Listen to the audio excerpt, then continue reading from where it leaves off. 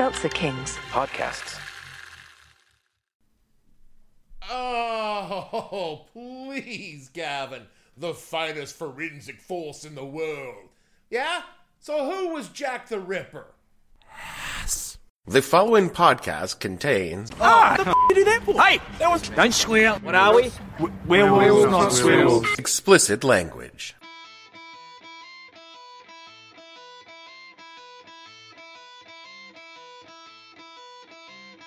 Hello and welcome to the podcast that asks a simple question. When you turn the Naval Criminal Investigative Service into some CIA, FBI super agency, what the hell were you thinking? I'm your host, Dave Bledsoe. This is episode number 355. We'll always have Lenny Briscoe edition of the show. It's the finale of Copaganda, where we talk about how Hollywood created the myth of police infallibility. Stay tuned. The What the Hell Are You Thinking podcast is brought to you by Fast Eddie's Expert Witnesses. You got a case, we got an expert to fit any budget. From fiber analysis to bite marks, from trace DNA to tool mark matching, our experts will testify to whatever it is you want to prove in court. Our staff are all highly trained forensic scientists who've watched every episode of Forensic Files ever made. Need some burn patterns examined? We can do that. Got some blood spatter you want looked at? Sure, we got that too. Our staff will take a look at them and testify in court that they're exactly whatever it is you think they should prove for your case. Worried we won't be allowed to testify because we basically are just making shit up? Don't be. That's exactly what the big budget guys are doing, so why pay more? Fast Eddie's Expert Witnesses. They're experts because you say they are. And that's all that matters in court. What if we were to enlarge this part of the photo? Not the face, just this part of the window. Are you thinking of the reflection? I'm wondering if maybe we can see the kidnapper's face in that side view mirror. It's worth a shot. I need a CSU photo tech up here now. Yes, I'll continue to hold. Detective, enhanced and enlarged. Thank you. The enhancement only increased the pixelation on all these. You can't even see there's a side view mirror. Well, it's not like on 24, Castle. In the real world, zoom and enhance can only get us so far. You can't even, there's no reflection. It's just mush. I did 15 years in one facet of law enforcement or another.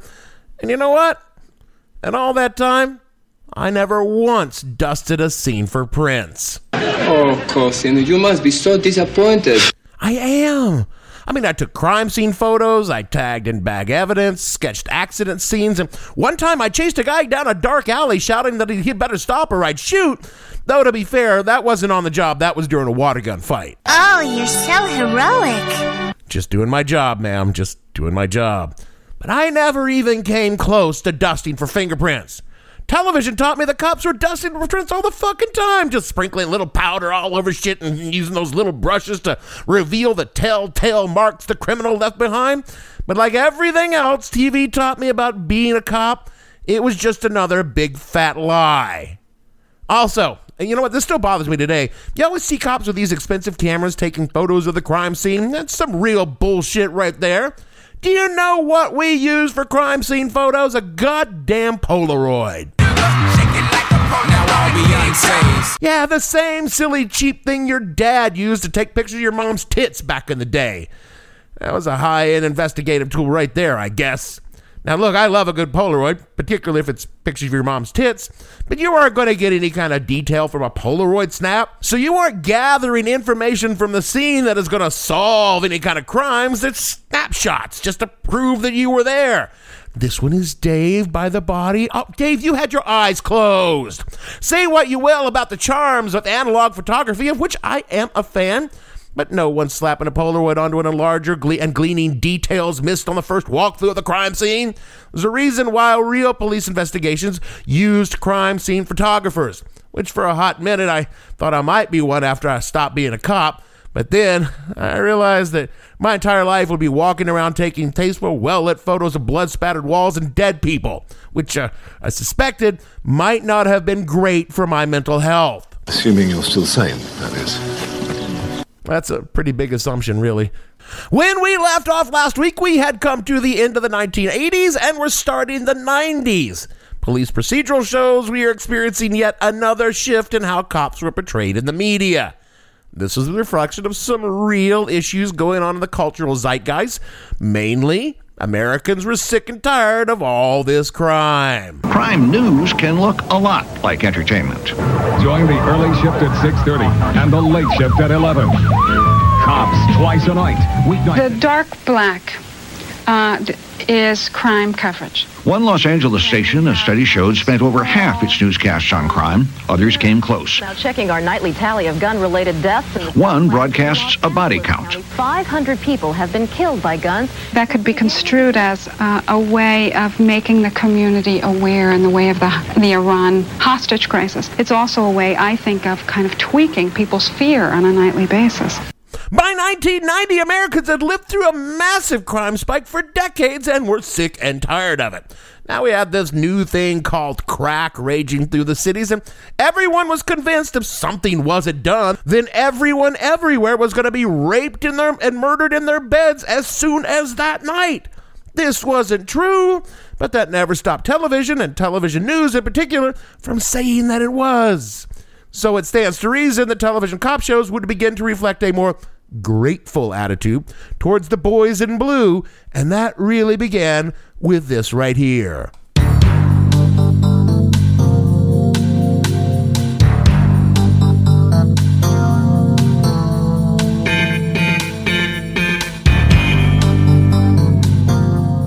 Law and Order took the basic Dragnet model, expanded it to include the prosecutors and courts, and cast a delightful curmudgeon of a character to represent the everyman cop in the form of one Leonard W. Briscoe. That's disturbing. I don't know. We've seen worse. No, that. $378 plus tax a month? Like I always say, parking in this city will kill you. Thomas Reddick, Pavilion Publishing, CEO. Looks like they publish a string of magazines. News, fashion. Well, he's on the other side of the camera now. He's on the other side, period. I also found this in the living room. Matches a set in the closet. The blood's all smeared. Doesn't look like we're going to get any usable prints. Free weight. More like dead weight. Briscoe was played by beloved character actor Jerry Orbach. And New York City fucking loves Briscoe and Jerry Orbach. Orbach is literally a New York City landmark. In 2003, the New York City Conservancy, the organization charged with identifying and protecting historical sites and buildings in the city, named Orbach and his co-star Sam Waterston as living landmarks for their contribution to the culture of the city. And after Orbach's death in 2004, dude donated his eyes so that the blind could receive his corneas and have their sight restored. To this very day, Jerry is memorialized on subway cars, urging other New Yorkers to do the same. Lenny Briscoe was and is the most beloved New York City cop that never existed. Law & Order premiered in September of 1990 with a very simple premise. Take a case loosely based on a headline crime and fictionalize it, to the point that when there is a big murder in New York City, someone will inevitably be jealous that the dead person finally made it. I can't believe he's going to be on Law & Order. This isn't even mentioning how many actors got their start playing a bit part on Law & Order, entire Hollywood careers that began with a memorable casting as a murderer. And the show is a spin-off machine. 6 American television series: Law & Order Special Victims Unit, Law & Order Criminal Intent, Law & Order Trial by Jury, Law & Order Los Angeles, Law & Order True Crime, and Law & Order Organized Crime, as well as a television film, Exiled, a Law & Order movie in which Detective Mike Logan, played by Mr. Big from Sex and the City, is exiled to Staten Island, which you would know if you had ever spent any time on Staten Island is considered a cruel and unusual punishment under the Constitution. The show won awards and is consistently named one of the best television shows of all time. And those are awards and recognition it deserves. And while Law & Order isn't highbrow entertainment, it consistently featured good writing, strong acting, and an uncanny ability to tap into the cultural moment for over 3 decades. There is one tiny little problem, however. Yeah. It's all propaganda. Yeah. Law & Order has never been what one could call nuanced in how it portrays the criminal justice system. It's Dragnet for the modern era. The ties to the NYPD aren't so blatant as Dragnet's were, but the show has always treated the NYPD very gently when it comes to how they show the department. When there are critiques of the department, it's the bureaucracy or the top brass. The guys on the street are inevitably shown as tough, hardworking, honorable folks doing their best work in a system that seems to want to do everything it can to make their jobs harder because, God forbid, a criminal's civil rights get violated or something. What a bunch of babies. Olayemi Olurin, a public defender in New York City, wrote in Teen Vogue, which has for some unexplained reason actually become a legit bastion of solid journalism, in December of last year, quote, "We are taught to fear and dislike the people caught in the crossfires of the criminal legal system rather than fear the system that inflicts pain on them. We are taught that there are bad people who are just born bad and do bad things, and that the only way to keep the good people safe is for police to do whatever they can to lock the bad people away. This is why Law & Order has run for over 30 years, showing all manner of police violence, coerced confessions, and blatant violations of the law and suspects' rights. People not only watch faithfully, but root for the police and the prosecutor. Many episodes tell you a story about an evil person doing evil things for evil's sake, the morally bankrupt defense attorney representing them, and the heroic police and prosecutor who must stop them. So when a detective does happen to beat someone to a pulp or coerce a confession, viewers see it as a necessary evil or at least justified. We need to move away from the Law & Order mindset, which taught us to root for the prosecutors and despise defendants, to assume that anyone accused of the crime is guilty, to see that those who break the law as evil or cruel rather than victims of circumstances created by a society that accepts poverty and inequality," unquote. Now, I'm assuming most of you listening to this are like, I didn't see any of that in Law & Order.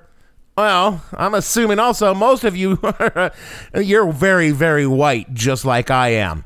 But I think if you ask a person of color, they would probably have a slightly different interpretation on what they see on the TV screen. Throughout the 90s and into the early 2000s, cop shows stayed pretty clearly in the cop-friendly lane as the crime rates dropped precipitously. Homicide: Life on the Street, David Simon's first Baltimore cop show, an amazing show, but it was still basically a darker, grittier version of Law & Order. NYPD Blue was basically Law & Order with a few gentle swears and Dennis Franz's naked ass. Still the most traumatizing moment in cop show history in the history of cop shows. I did not want to see that. 1999's Third Watch was Adam 12, an emergency updated for the new millennium. And then finally, David Simon's second cop show, a groundbreaking television show in every way, shape, and form, came along. The Wire. I've said it before, and I'm saying it again here. I recognized in The Wire what my life would have become if I'd have stayed in law enforcement. You're an asshole, McNulty. What the fuck did I do?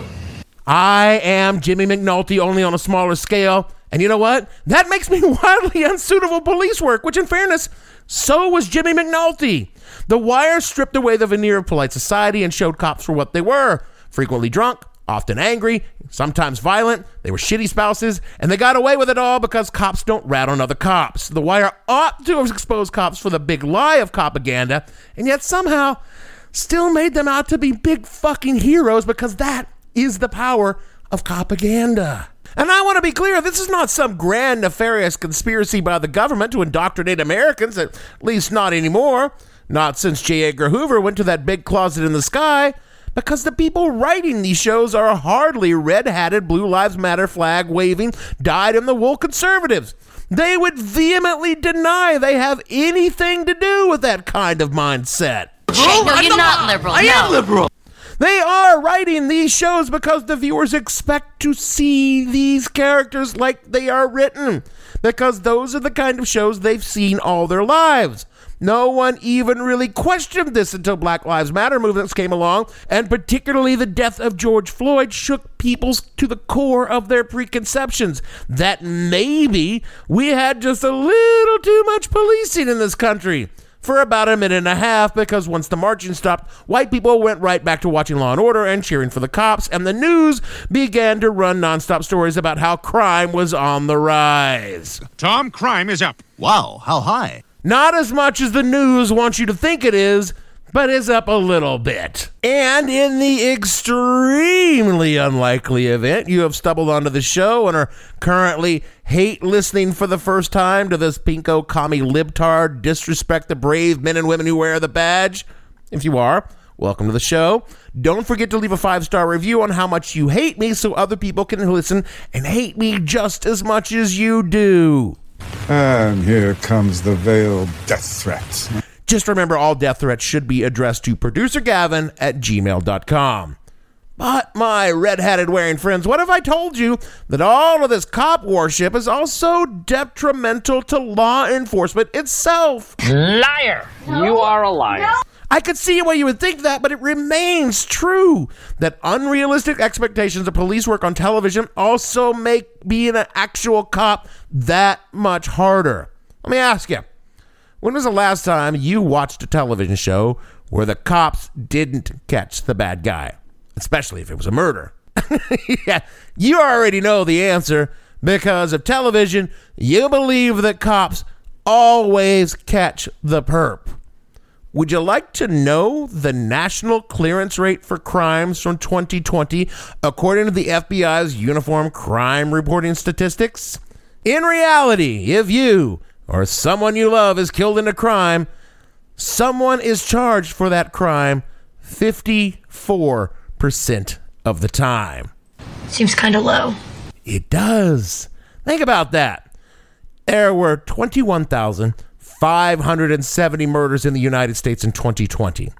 11,647 people were charged with those murders, meaning 10,103 murders are unsolved and the murderers are walking around right now. Or, if you wanted to look at it from another way, if you really, really hate someone and you want to murder them, you've got about a 46% chance of getting away with it. I'll need a list of names and locations. The other closure rates are worse. Aggravated assault, 46% of the time they're closed. Rape, 30% of the time someone is charged with the rape that was committed. Property crimes, 14% are solved. And vehicle thefts, 12% of those crimes are solved in 2020. Hey, man, are you going to find these guys? Or, you got any promising leads or... Leads? Yeah, sure. I'll just check with the boys down at the crime lab. They got 4 more detectives working on the case. They got us working in shifts.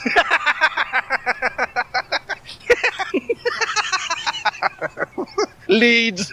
And I'm not saying that to cop bash. I'm speaking from experience when I say that unless you catch someone in the act of committing a crime, it's really, really difficult to figure out who committed that crime. Well, no, that's not exactly true, because in reality, the victim and the investigator usually have a pretty good idea of who did it. And I thought like the butler always did it. Well, no, but kinda, because when it comes to crimes of violence, it's almost always the spouse or significant other. But knowing that and proving that in court are two very different things. Just ask O.J. Simpson.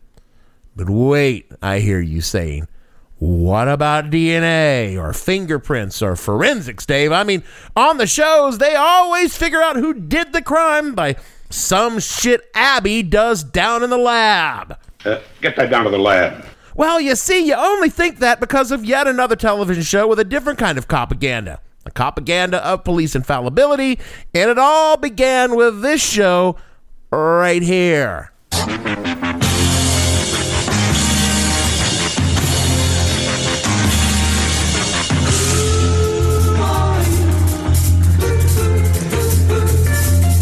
Not the band The Who, but the show CSI and its spin-offs and rip-offs. Fucking FBI, the CIA, CSI, NCIS.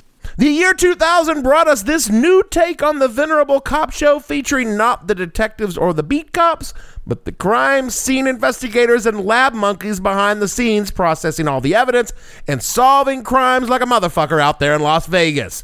From the show's Wikipedia page, quote, mixing deduction and character-driven drama, CSI Crime Scene Investigation follows a team of crime scene investigators employed by the Las Vegas Police Department as they use physical evidence to solve murders. The team is originally led by Gil Grissom, a socially awkward forensic entomologist and career criminalist who's promoted to CSI supervisor following the death of trainee investigator. Grissom's second-in-command, Catherine Willows, is a single mother with a cop's instinct. Born and raised in Las Vegas, Catherine was a stripper before being recruited into law enforcement and trained as a blood spatter specialist, unquote. Not to disrespect strippers or anything, but that's a hell of a career move right there. CSI was the first post-computer revolution cop show, and it portrayed a world where using science and modern technology, no crime could ever go unsolved. DNA was featured as the modern marvel of the ages for solving crime, and together with various techno-jargon sciences, the valiant crew of the crime scene investigators used every piece of tech along with their razor-sharp Holmesian deductive skills to chase and catch the bad guy. There was, only just one problem with this premise. It was all bullshit! Oh, yeah, I mean, even by television standards, this is some major bullshit right there. First of all, let me explain to you the real life of a crime scene investigator.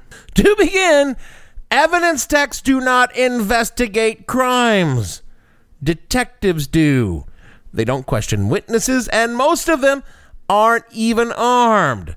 No CSI tech has ever chased a guy down a dark alley yelling, "Stop or I'll shoot," unless, like me, they were in a water gun fight. Second, the vast majority of their work is extraordinarily unglamorous.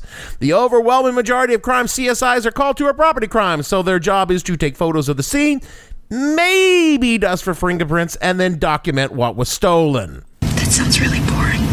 That's only because it is. And if you are called out to a shooting or a murder, boring becomes disgusting really fucking quick. There are bloods and brains, and all of it's fresh if you're lucky. Imagine spending 8 hours processing a crime scene in the late summer heat of Las Vegas with a very decomposed body still in the room. And if the body's not in the room, the smell certainly is.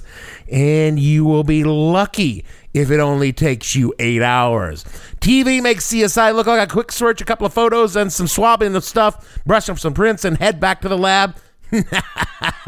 You're there, you've documented every inch of that crime scene for blood, semen, touch, DNA, dusted every inch of the place for fingerprints, photographed and sketched everything, because if you don't, you're gonna get torn apart in court. And then, and only then, can you take this mountain of junk you've gathered up back not to the lab, but to the evidence lockup where you will spend the next few hours logging it all in to make sure it is safely stored away. And after you're finished with that, you get to write an extensive report on what you saw, what you did, and what you collected. Then maybe you can go home for the night, unless, of course, if the department is short-staffed on CSI techs, which they always are, so you'll probably get to go right back out and do it for another shift all over again. All of which sounds positively exhausting to me. Oh, yeah, it is. Oh, yeah, and all that business about putting your evidence under mass spectrometers and microscopes and shit for analysis. Yeah, that's not your job. That's the lab monkey's job. Chances are you will never see that evidence again until if and when you go to court on that case, which again is only about 54% of the time. TV lied, man. Yeah, so many a young CSI tech learned the hard way. A real-life CSI would not make for a very good television show. But that fake-ass TV show, people loved it, and it rapidly became a hit. It Law and Ordered a bunch of spin-offs and changed yet again how American public thought about law enforcement. Only this time, the myth of cop infallibility was working against the system, which is ironic to the point it needs a song that doesn't describe irony remotely correctly made about it.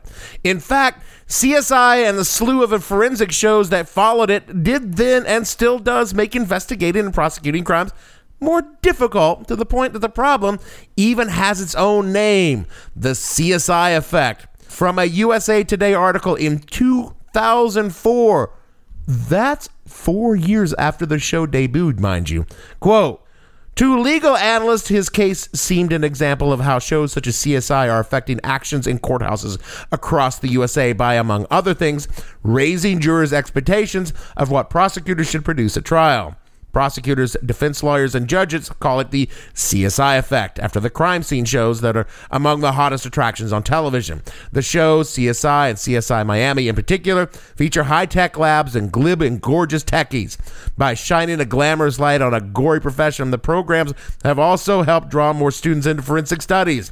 But the programs also foster what analysts say is the mistaken notion that criminal science is fast, infallible, and always gets its man. That's affecting the way lawyers prepare their cases, as well as the expectations that police and the public place on real crime labs. Real crime scene investigators say that because of the programs, people often have unrealistic ideas of what criminal sciences can deliver, unquote.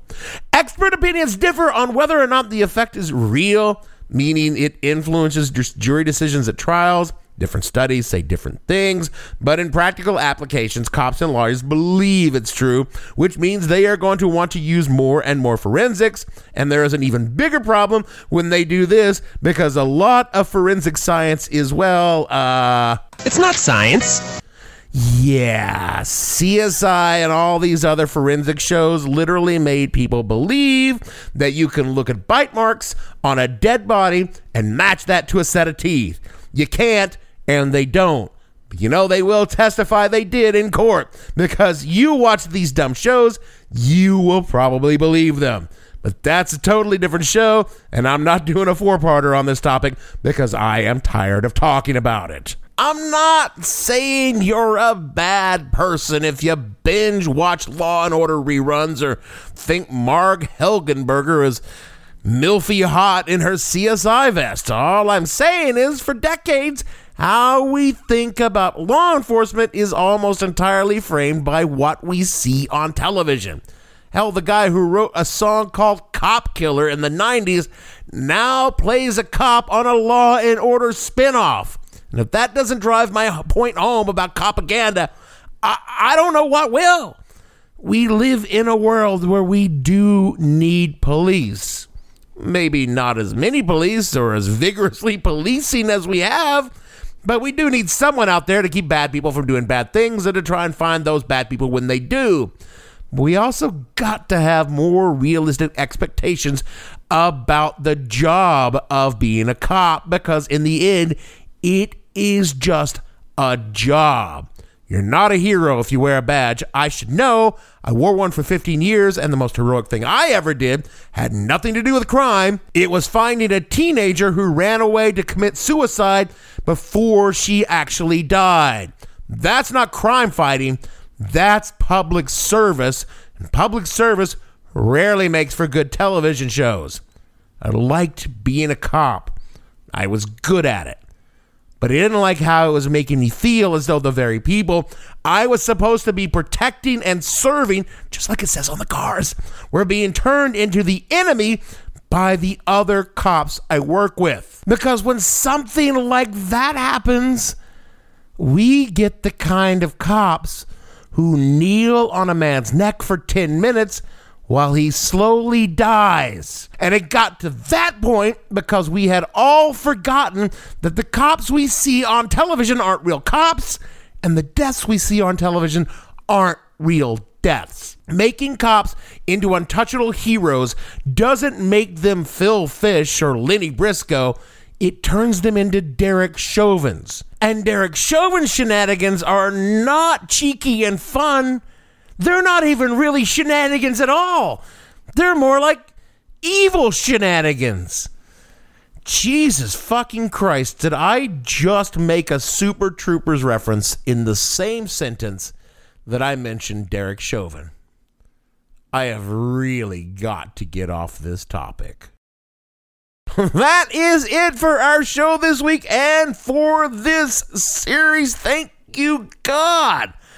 I will tell you what I learned after doing all this research for this show. First, I'd forgotten how great Barney Miller was, and second, some topics are really too big for a podcast like this. I do a fairly decent job researching simple stuff like the backstory of malls or breakfast cereals, but doing research on a serious social issue like policing America is not nearly as much fun as, say, learning about that time Garth Brooks thought he was Chris Gaines. So next week, we are back to something much lighter and much sillier, even though a lot of times this show was way too silly for the very serious topic we were talking about. Oh, I'm sorry. That was totes inappropriate. Speaking of totes inappropriate, rate and review this show so that others listen and realize how wildly inappropriate your podcast recommendations are. If you would like to support the show and all of our wildly optimistic show topics, kick $1 on patreon.com/whatthehellpodcast. That way, that money can go to my drinking enough that I firmly believe that I have a valid opinion on serious social issues. Do all of the things Jeremy tells you to do in the closer, otherwise he will have the boys down at the podcast lab start digging into your background and discover that one time you gave a 5-star the Joe Rogan Experience because you thought he was funny on news radio. And so for me, Dave, from my heart and from my hands, I don't know why people don't understand. Bledsoe, producer, we are making things I've never seen before behind bolted doors. Is this a Nazi reference? I don't understand. It's all very droll and unsubstantiated to me. Gavin and all the fictional lab monkeys on the show, we want to say, if you're asking if your bits of creation are real and you're talking about evidence from a crime scene, you're wrong and you need to find another job. We'll see you all next week.